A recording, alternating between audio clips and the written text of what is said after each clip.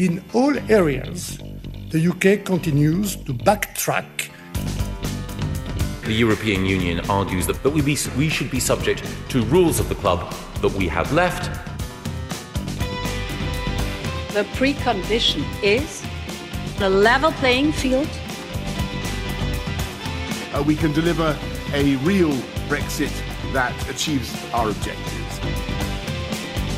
But if there is not a deal, we still need the Irish Protocol or the Northern Irish Protocol fully implemented. I'm going to miss being the pantomime villain. Hello and welcome to Brexit Republic, RTE's podcast on Brexit. I'm Tony Connolly, RTE's Europe editor in Brussels. I'm Sean Whelan, RTE's correspondent in London. And I'm Colm O'Mungoyne, RTE's deputy foreign editor in Dublin. Each week, Brexit Republic assesses all the latest Brexit developments in Brussels, London and here in Dublin. So it seems the birth pangs of Brexit are every bit as painful as many predicted. Tales abound of Scottish shellfish producers going bust, a hue and cry over paperwork, busted supply chains, parcels undelivered, crippling tariffs on steel. Musicians told their freewheeling touring days were over. And it's only week 2. We'll take a deep dive into the politics surrounding the early upheavals of Brexit. Are these teething troubles or a fundamental and painful shift that traders will struggle with for years?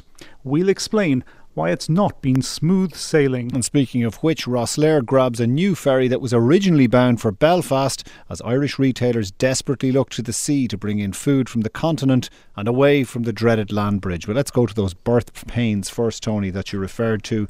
They're being experienced across these islands. Where should we begin? We should probably begin with Irish fishermen because the fisheries deal was the last part of the treaty to be negotiated on Christmas Eve. And if you want to look at a clear and present pain for the Irish economy, that's where it is. Irish fishermen have done the worst out of all the 8 coastal states alongside Germany in terms of the proportionate loss of the value of the quota, the fish quota that Irish boats would have caught in British waters. We will lose something in the region of €43 million by 2026 when the fisheries agreement is fully phased in and that 25% of the value of quota is ceded to UK boats and fishing communities.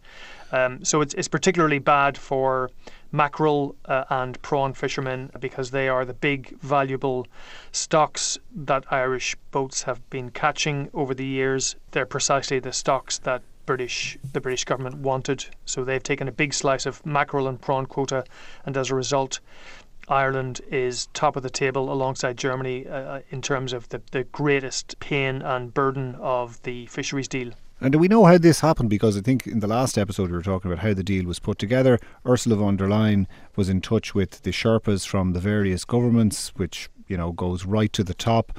Ireland obviously agreed to this in order to get a deal across the line. A judgment call made in Dublin that fish was a price worth paying in order to get trade in other areas over the line. Is that accurate, or do we know? We probably don't know precisely how the final parts of this broke down, but certainly it was always going to be the case that the UK, when they're looking for taking back control of their waters, they knew that they were not going to be able to do everything, take back everything. And in the end, they've only got 25%. But they knew that if they were going to get their hands on particular stocks that are valuable to British and Scottish particular fishermen, they would have to go for something like mackerel, which is a very valuable stock. And it just so happens that that's the valued stock for Ireland. I mean, I think across the board, member states by degrees did realise that they would have to accept some pain on fisheries, and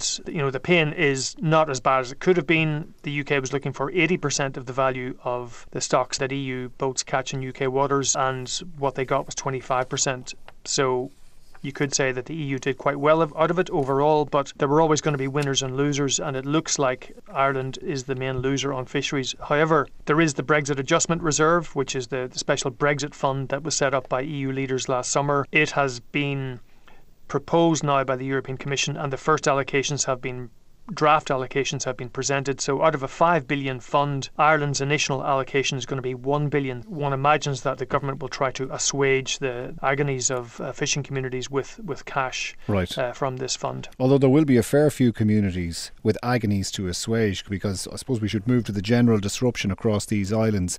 Today being Friday the 15th of January, the Freight Transport Association in Ireland, RTE, saw a letter they wrote to the Taoiseach talking about massive delays. They're saying the impact when the trucks really start rolling again and we see freight traffic hitting peak, it could destroy supply chains, and businesses operating tight margins would simply just go out of business, and as a result supply chains would just wither on the vine. I mean, this is an area which is really going to come on in the next few weeks, in which the Freight Transport Association is looking to get addressed urgently. Yeah, so this was a letter sent by Aidan Flynn, who's the General Manager of the FTAI, to the Taoiseach on Thursday night. We saw a copy of it and we reported on that today. And this reflects, I think, unease that the relatively unturbulent first week or so of Brexit gave people a false sense of security that things weren't going to be too bad. Yes, there were delays. Yes, there was some talk of shelves not being filled. But in reality, there are clear reasons why there hasn't been that turbulence, and that is because of COVID. It's because it's the first part of the year when trade volumes are low anyway, and a lot of trucks haven't been moving into the port of Dublin from Great Britain because of paperwork problems. And the real worry, I think, in the Irish economy in general is that British retailers and suppliers simply haven't been prepared. They are sending goods to Ireland without their correct paperwork. This is for customs. It's for food supplies. Food supplies of animal origin needs export health certificates.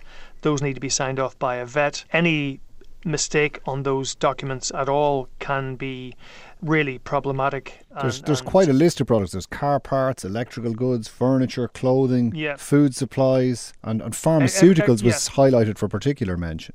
Yeah, everything across the board that you bring in from a third country into Ireland needs checks and controls. Some of these goods need pre-notification of 24 hours, and if you don't have the right paperwork, then you can't get boarded. So there have been cases, or certainly anecdotal evidence that I have heard, that 100, perhaps hundreds of Irish trucks are stuck in the UK because they can't leave the depots and they can't get on boats. And that is causing a knock-on problem in that those trucks are not then available in Ireland to get Irish exports out to the UK and over the land bridge.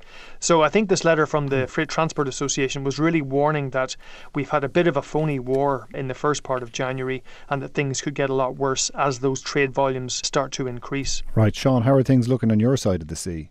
Grim. The same issues have been arising here, but of course in much greater scale, because while Ireland is a very important trade partner of the UK, it also does an awful lot of trade to the east, and there are problems down in the port of Dover and in the customs approaches and in the good old Kent access permit, the Kermit as it's now known to the truck drivers. Apparently these Kermit permits expire after 24 hours, which drivers are now finding out the hard way because they're stuck in, and those of them who get into some kind of tailback or check have to go back into one of the big truck parks. Despite having a Kermit, they can be stuck there for 24, 36, and then their Kermit expires. Report on BBC of 41 hours before they were able to get out of the customs checking facility. And of course their Kermit has expired, and there's been reports on social media of drivers being stopped by the police and fined £300 for, guess what, not having a valid Kermit. In relation to what Tony was just talking about, the exports into Ireland and the amount of paperwork that's required for third country exporters to get in, this issue again cropped up in the House of Commons in the future relationship with the EU committee, the now, as of Friday evening, sadly terminated. It's now defunct, it's gone, it's finished, just as a future relationship was starting, just when you'd think parliamentary scrutiny would be at its most important. That committee is now gone. Might touch on that a little bit later. However, one of the witnesses there, Andrew Oppie of the British Retail Consortium, said he thinks things are going to get worse before they get better. There had been stockpiles built up before Christmas, but they have to be replenished, and they're expecting the volumes to rise of the amount of freight moving across the border. But with those volumes, they're expecting more problems and more delays. So the expectation is that it's going to get more and more difficult over the next 2, 3, 4 weeks. Mr. Oppie singled out the supply chain to shops in the Republic of Ireland because their supply chains either originate in the UK, they're British retailers operating in Ireland using British sourced goods, or the supply chains run through the UK via this land bridge and into Ireland, quite often through British distribution centres. And we saw when we discussed last week the Percy Pig outrage, goods coming from one bit of the EU moving to Ireland, another bit of the EU, but going via a UK distribution hub, suddenly lose their EU protected status and become liable to all sorts of customs rules and possibly tariffs as well. One of the points raised by Andrew Oppie was a lot of the big UK retailers operating in Ireland had told him how surprised they were at how complex and difficult this customs clearance and SPS problem has been. And he said these companies are not SMEs, these are well-resourced, very big companies with lots of people, and they didn't have a clue. So that would tie in with what Tony was saying about how there was a lack of preparedness amongst British companies for what was needed for exporting into Ireland. A lot of them seem to assume it could be more or less business as usual. Again, Ian Wright from the Food and Drink Federation saying we're looking at 2,000 trucks going into Kent on a daily basis. There's normally 10,000. The Irish Sea volumes are still very light at the moment, and yet we are seeing all of these difficulties and problems arising. Right. Scottish fishermen and the disruption that's been caused at the moment, I suppose, would be a good point to illustrate all of this.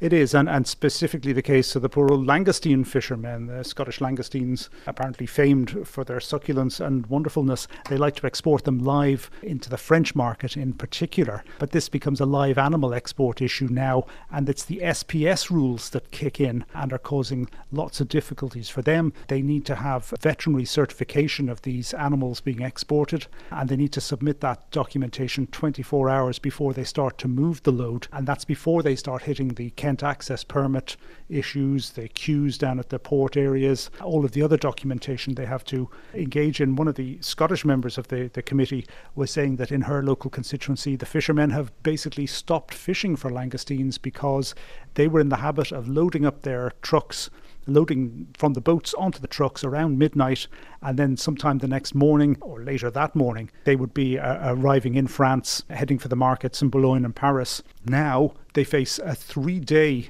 wait to try and get across the short straits, that 24-mile stretch of water between southern England and France. And until that is sorted out, it is simply not worth it, because what starts out as fresh langoustines ends up being considerably less than fresh by the time it reaches the market.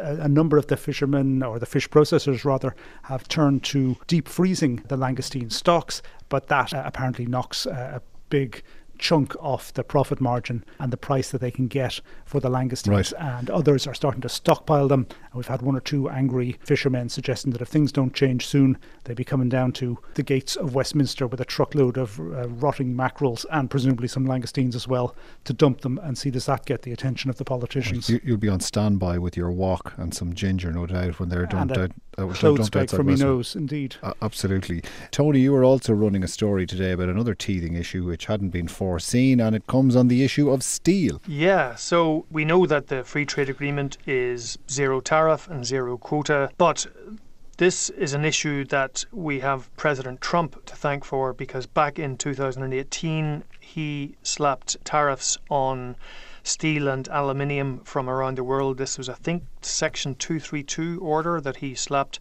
to try and prevent steel coming into the US. Now, as a response to that, the EU issued what are called safeguard measures. So to prevent basically all that steel that was floating around the world, to prevent that from landing on European shores and flooding the market there. So as a result, the EU has a 25% tariff on steel products coming in from the rest of the world. What has happened is that Northern Ireland looks like it's going to face a double whammy when it comes to steel imports. First of all, because of this safeguard measure issue, even though the EU and UK have signed a tariff and quota free trade agreement, the safeguard measures still apply to the UK. So that means, as a third country, the UK will have a quota, but once it goes over that quota, then it will be hit for 25% tariffs. Now, because of the Northern Ireland Protocol, that means once the quota is exceeded, any steel going from Great Britain into Northern Ireland gets hit for a 25% quota immediately, because the European quota for the rest of the world is by and large non-existent or exceeded. Any steel from India or Korea or Turkey going to Northern Ireland gets hit immediately for a 25% tariff. So that's a kind of a double whammy facing Northern Ireland manufacturing. Now, there's a sting in the tail here for the South, because all of the steel that comes into the island of Ireland comes by way of huge rolls of steel, and there are only 2 ports on the island which can handle those big rolls of steel, and that's Belfast Port and Warren Point, because of the depth of the water and other storage facilities that those ports have. So already this is going to have a knock-on effect on the Irish steel market.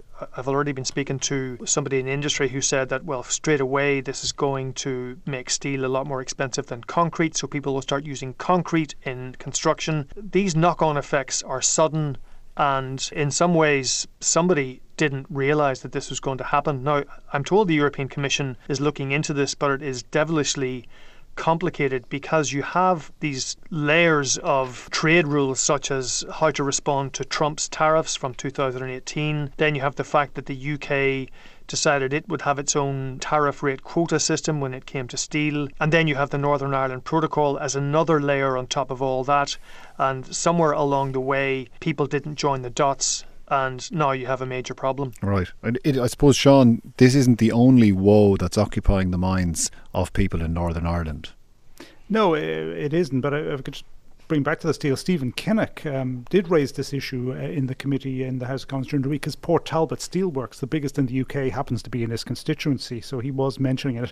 And the representative of the manufacturers organisation, Make UK, a guy called Stephen Phipson, was saying that there are easements that could be put into place for steel, but he claims that the EU is reluctant to do so for political reasons. Nobody seemed to respond to that or tease out those supposed political reasons out. For some reason, Northern Ireland manufacturers order their steel from around the world, so obviously there's an economic reason for that. But they are really worried at the moment, because they ordered steel before Christmas, and that steel is currently at sea, and the stockholders, who are the kind of middlemen in steel contracts, are not sure whether they will be able to even land the steel in Northern Ireland if it's going to be hit by a 25% tariff. So manufacturing Northern Ireland, the lobby group there is talking about factories closing. The engineering sector is very big in Northern Ireland. So again, we have to see how this one plays out. Right. To other matters in Northern Ireland, Sean, what's been coming up during the week?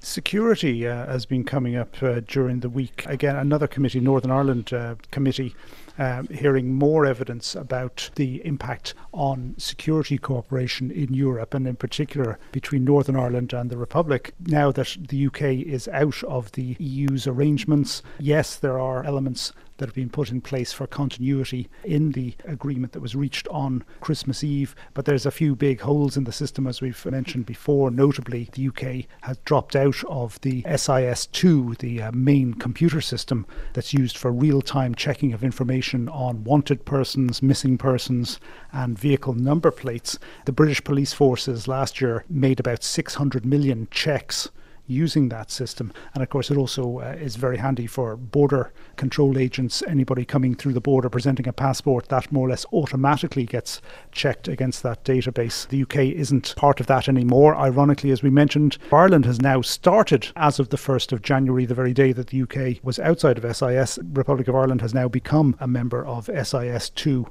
and is starting to use that information system. And also the business of extradition has cropped up again. A number of academics appearing at this committee. The general consensus there seemed to be that it will be important that Ireland and Northern Ireland and the UK get together and agree in a very clear way exactly what kind of extradition arrangements they're going to operate amongst themselves, and that would help matters, and also some kind of formalising of relationships between police forces to try and institutionalise the good cooperation that exists at the moment and the good sharing of intelligence. But of course, as we know, intelligence information, if it's on a computer, becomes subject to GDPR regulations and various other regulations that have to be complied with. It's not simply a question of coppers ringing each other up. Also, one of the academics, Professor Steve Pearce, suggesting that gaps in the information systems between the Interpol alert system, which the British are going to use to try and replace the SIS2, but it won't be as good as, and they all admit that. That could be done,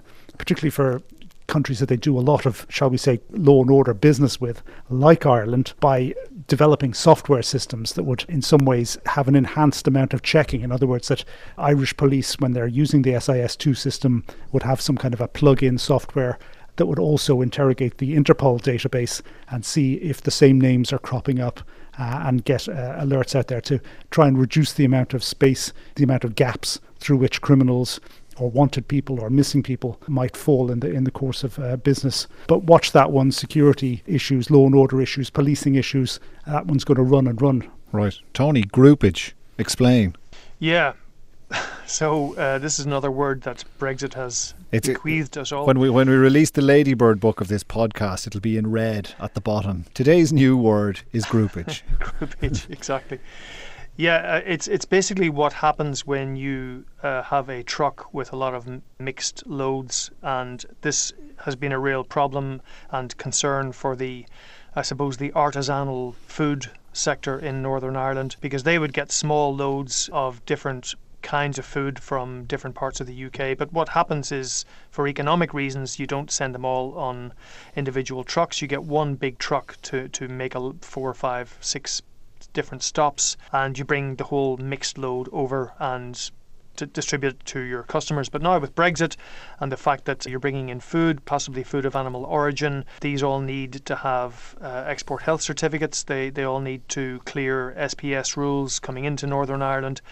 And if you have to separate all of these into other trucks, then it's going to get very expensive and just not viable for companies who need to bring this stuff in. But yet, when you're bringing it in, you need to seal the truck and let the authorities know what you're bringing in, because it's food.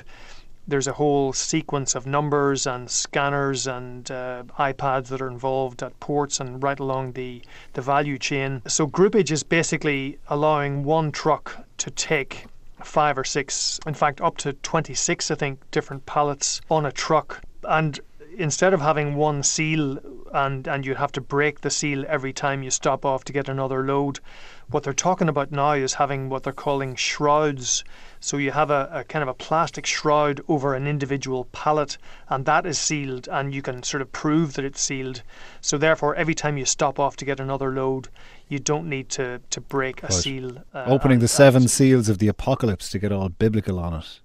Yeah, I sense a headline for this podcast is taking shape in your brain right this minute. Well, we only have 3 horsemen at the moment, but yeah. The other one's stuck at SBS checks at Dover, I think. Well, he nearly got prevented from going to Cheltenham later in the year until a temporary export licence, which this is an issue that did come up. Willie Mullins, the horse trainer, thought he was going to have a 19% tariff slapped on the horse, which would then be refunded at a later date, and this was going to hit any horses heading over to Cheltenham. But apparently that was halfway through the afternoon declared officially almost a non-story, because a non-runner. A non-starter is right. A temporary export licence will be issued to horses, and that gets over that particular fence to stretch this analogy. That's a big Kildare issue, isn't it, Colin? It is a big Kildare issue, Sean. Having to pay tax, imagine that. Sorry, did I say that? No, VAT I think was the issue there, and how that would be refunded. And as soon as I heard it actually earlier this morning on RT Radio, I thought,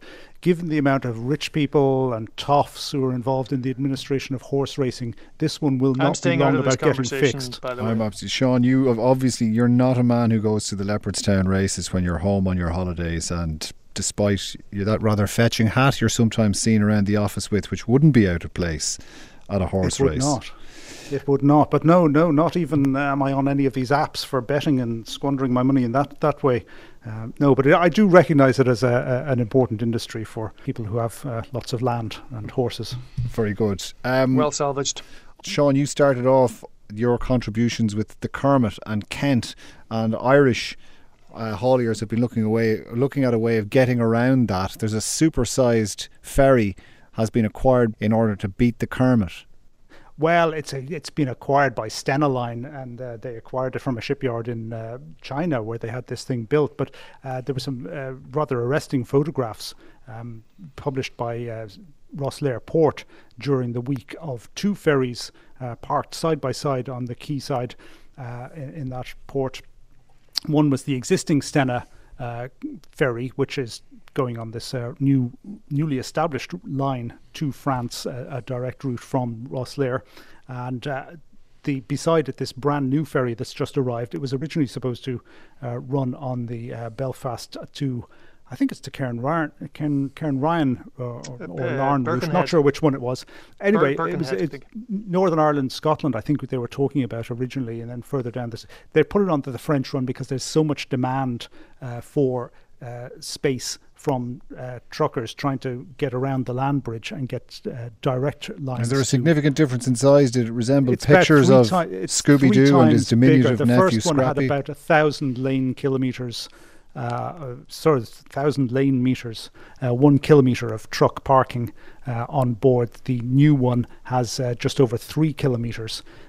So it's a seriously big looking ferry with a helipad on the top of it, which adds to the James Bondish allure of it.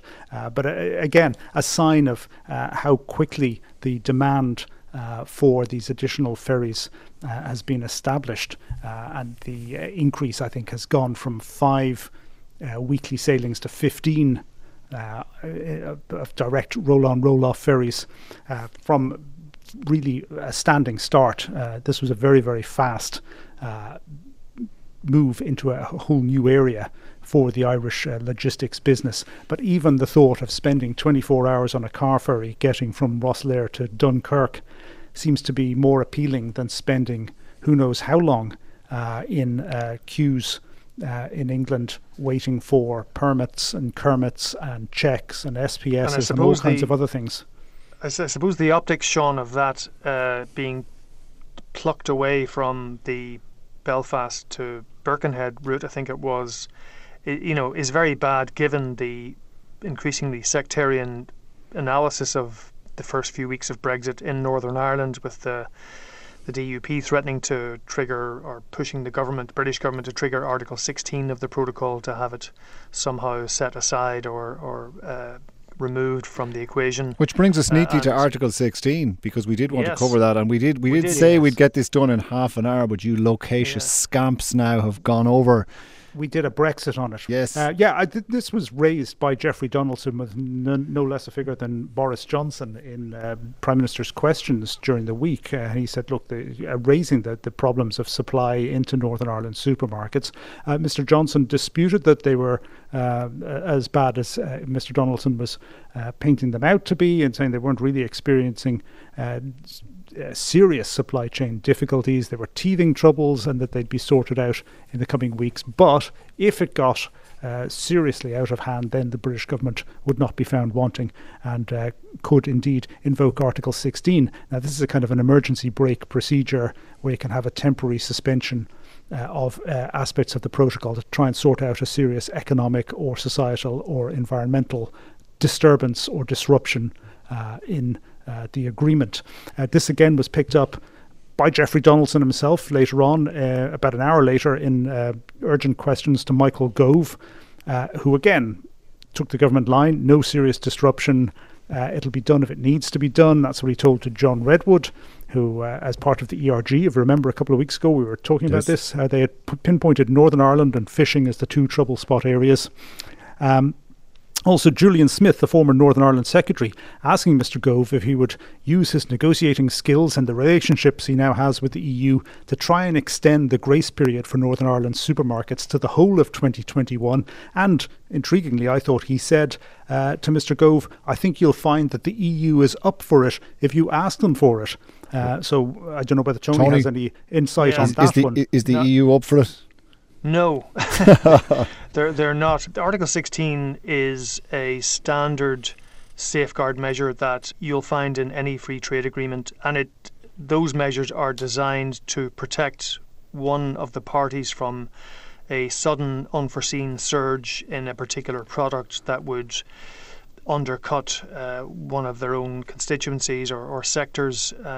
And what I'm told is that, first of all, the Irish government was actually quite alarmed at Boris Johnson hinting that he could look seriously at Article 16. It's one thing for DUP MPs to call for it to be triggered, but for Boris Johnson himself to give a nudge and a wink in that direction caused quite some alarm in Dublin. But in reality, Article 16 is just a safeguard measure that you get in other free trade agreements, and it's in the European Economic Area, which of course is the treaty which binds EFTA and the EU. And that particular provision has only ever been triggered once in all of the EEA's history, and that apparently was either an Irish or an Irish UK move, because suddenly, for whatever reason, Norwegian salmon was flooding the Irish and British market as a result of the EEA treaty, and they triggered the safeguard tariffs to try and rebalance the situation. But the idea that Article 16 is some magical switch to disapply the protocol is frankly for the birds, and it's being viewed in that context in Brussels. Right. Nevertheless, in Westminster, the impression seems to be afoot that the Irish government have suspended or disapplied some elements of the Northern Ireland Protocol, by which I think they mean introducing some easements to make it a little bit easier for the flow of goods coming in through the customs set up at Dublin Port. Well, I think there's security-related easements, revenue. Customs spokesperson who was on the week before last was on radio saying that I think they were security-related issues that there had been easements on, but maybe there have been other I think also they have made it easier to upload information onto declarations. I think that's one of the easements that they're talking about. But I mean, it should be remembered as well that Ireland, the south of Ireland, won't enjoy any grace period at all. There are two grace periods for the north. One is a 3-month grace period for export health certificates, that those documents Sean was talking about, which a vet has to sign off. Those aren't going to be necessary for most traders for the first 3 months, and then the supermarkets will have to somehow adapt. And then there's a 6-month grace period for the famous sausages and chilled prepared meals that we talked about before coming in. The thing is that the UK issued a unilateral declaration in December promising that the grace period for export health certificates, that the 3-month one, would be it and no more, no further. So they have promised in a unilateral declaration that they wouldn't ask for an extension to that particular grace period. Whereas the 6-month one for sausages and chilled meats, there might be a bit more leeway there. But, I think people have to be careful with this idea that the EU is simply going to roll over one grace period after another, year on year. Right. But I think we should just briefly look ahead to two items coming up on the British parliamentary agenda. On Wednesday, the Northern Ireland Secretary of State, Brandon Lewis, is at the Northern Ireland Affairs Committee to answer questions about the impact of Brexit on GBNI trade, which could be quite interesting, and also on Northern Ireland security matters, which also might be quite interesting, though I suspect most of the fire and brimstone will be in the GBNI trade aspects of it. Good luck to Mr. Lewis at that. Also on Thursday, we will have the final report of the future relationship with the EU Committee. That's the one chaired by Hilary Benn. We were talking about it earlier. The appearance of experts at that. A very sad day, I have to say, because it's been a great source of information for Brexit nerds of every hue and stripe. And also, you would have thought just now, at this really critical time, just as the deal is being unpacked and things are unfolding in a very, very practical way, that would be exactly the time that you would want a committee, a specialist committee with really skilled staff on it, dealing with issues like this. Unfortunately, they shut it down. They couldn't get a government majority in favour of extending the remit of the committee. It seems the government prefer to have all of the committees, the various committees in the House, dealing with EU relationship issues on an ad hoc basis as and when they arise. and of course they won't have specialists, they won't have specialist staff, and that will just make life a lot easier for the government and a lot harder for everybody else who's interested in scrutiny. Right. And scrutiny also of these specialist joint committees on things like the Northern Ireland Protocol and the joint committee itself. People have had enough of experts. Agreement. Not me, I haven't. I love experts. Tony, anything coming up on the horizon? Yeah, well, I think next week is going to be dominated in Brussels by COVID and the vaccine issue. On the Brexit front, we are going to see the re-emergence of the Joint Committee, which is overseeing a lot of these issues around the protocol that we've talked about, and the Specialised Committee that deals in the more technical detail of that sort of stuff. And also we are going to get the Joint Consultative Working Group. That's another layer of officialdom which is going to be monitoring how the whole thing is functioning going forward. That's going to be British and EU officials and also member state officials. I think Belfast will be involved, Dublin. So that's trying to fine-tune. Is that in any way public or minutes or any way that people... I don't know, actually. I mean, I think it's... Yeah, I mean, there are so many committees knocking around now. There's the Joint Partnership Council, which will be the glue between Britain and the EU on the future relationship treaty. And that's going to have something like 30 subcommittees looking at all the different areas of the TCA, as we're going to be calling it. Right. So it's all unelected, unaccountable bureaucrats meeting in secret. If only the EU process was in... Oh, sorry. That's, anyway, no, that's exactly the argument for having an EU Affairs Committee, Specialist Committee here in the British Parliament, who is going to keep an eye on these committees, which are going to be stuffed full of the classic faceless bureaucrats. Us, 42 minutes every week, despite commitments to half an hour. I think we're going to have to wrap it there, gents. You know who's going to eat all of that excess Scottish fish, don't you? The 7 seals of the apocalypse. Right, moving swiftly along. All right. That's it from me, Colm Ó Mongáin, RTÉ's Deputy Foreign Editor in Dublin. From me, Sean Whelan, RTÉ's Correspondent in London. And from me, Tony Connolly, RTÉ's Europe Editor in Brussels. Thanks as always for listening.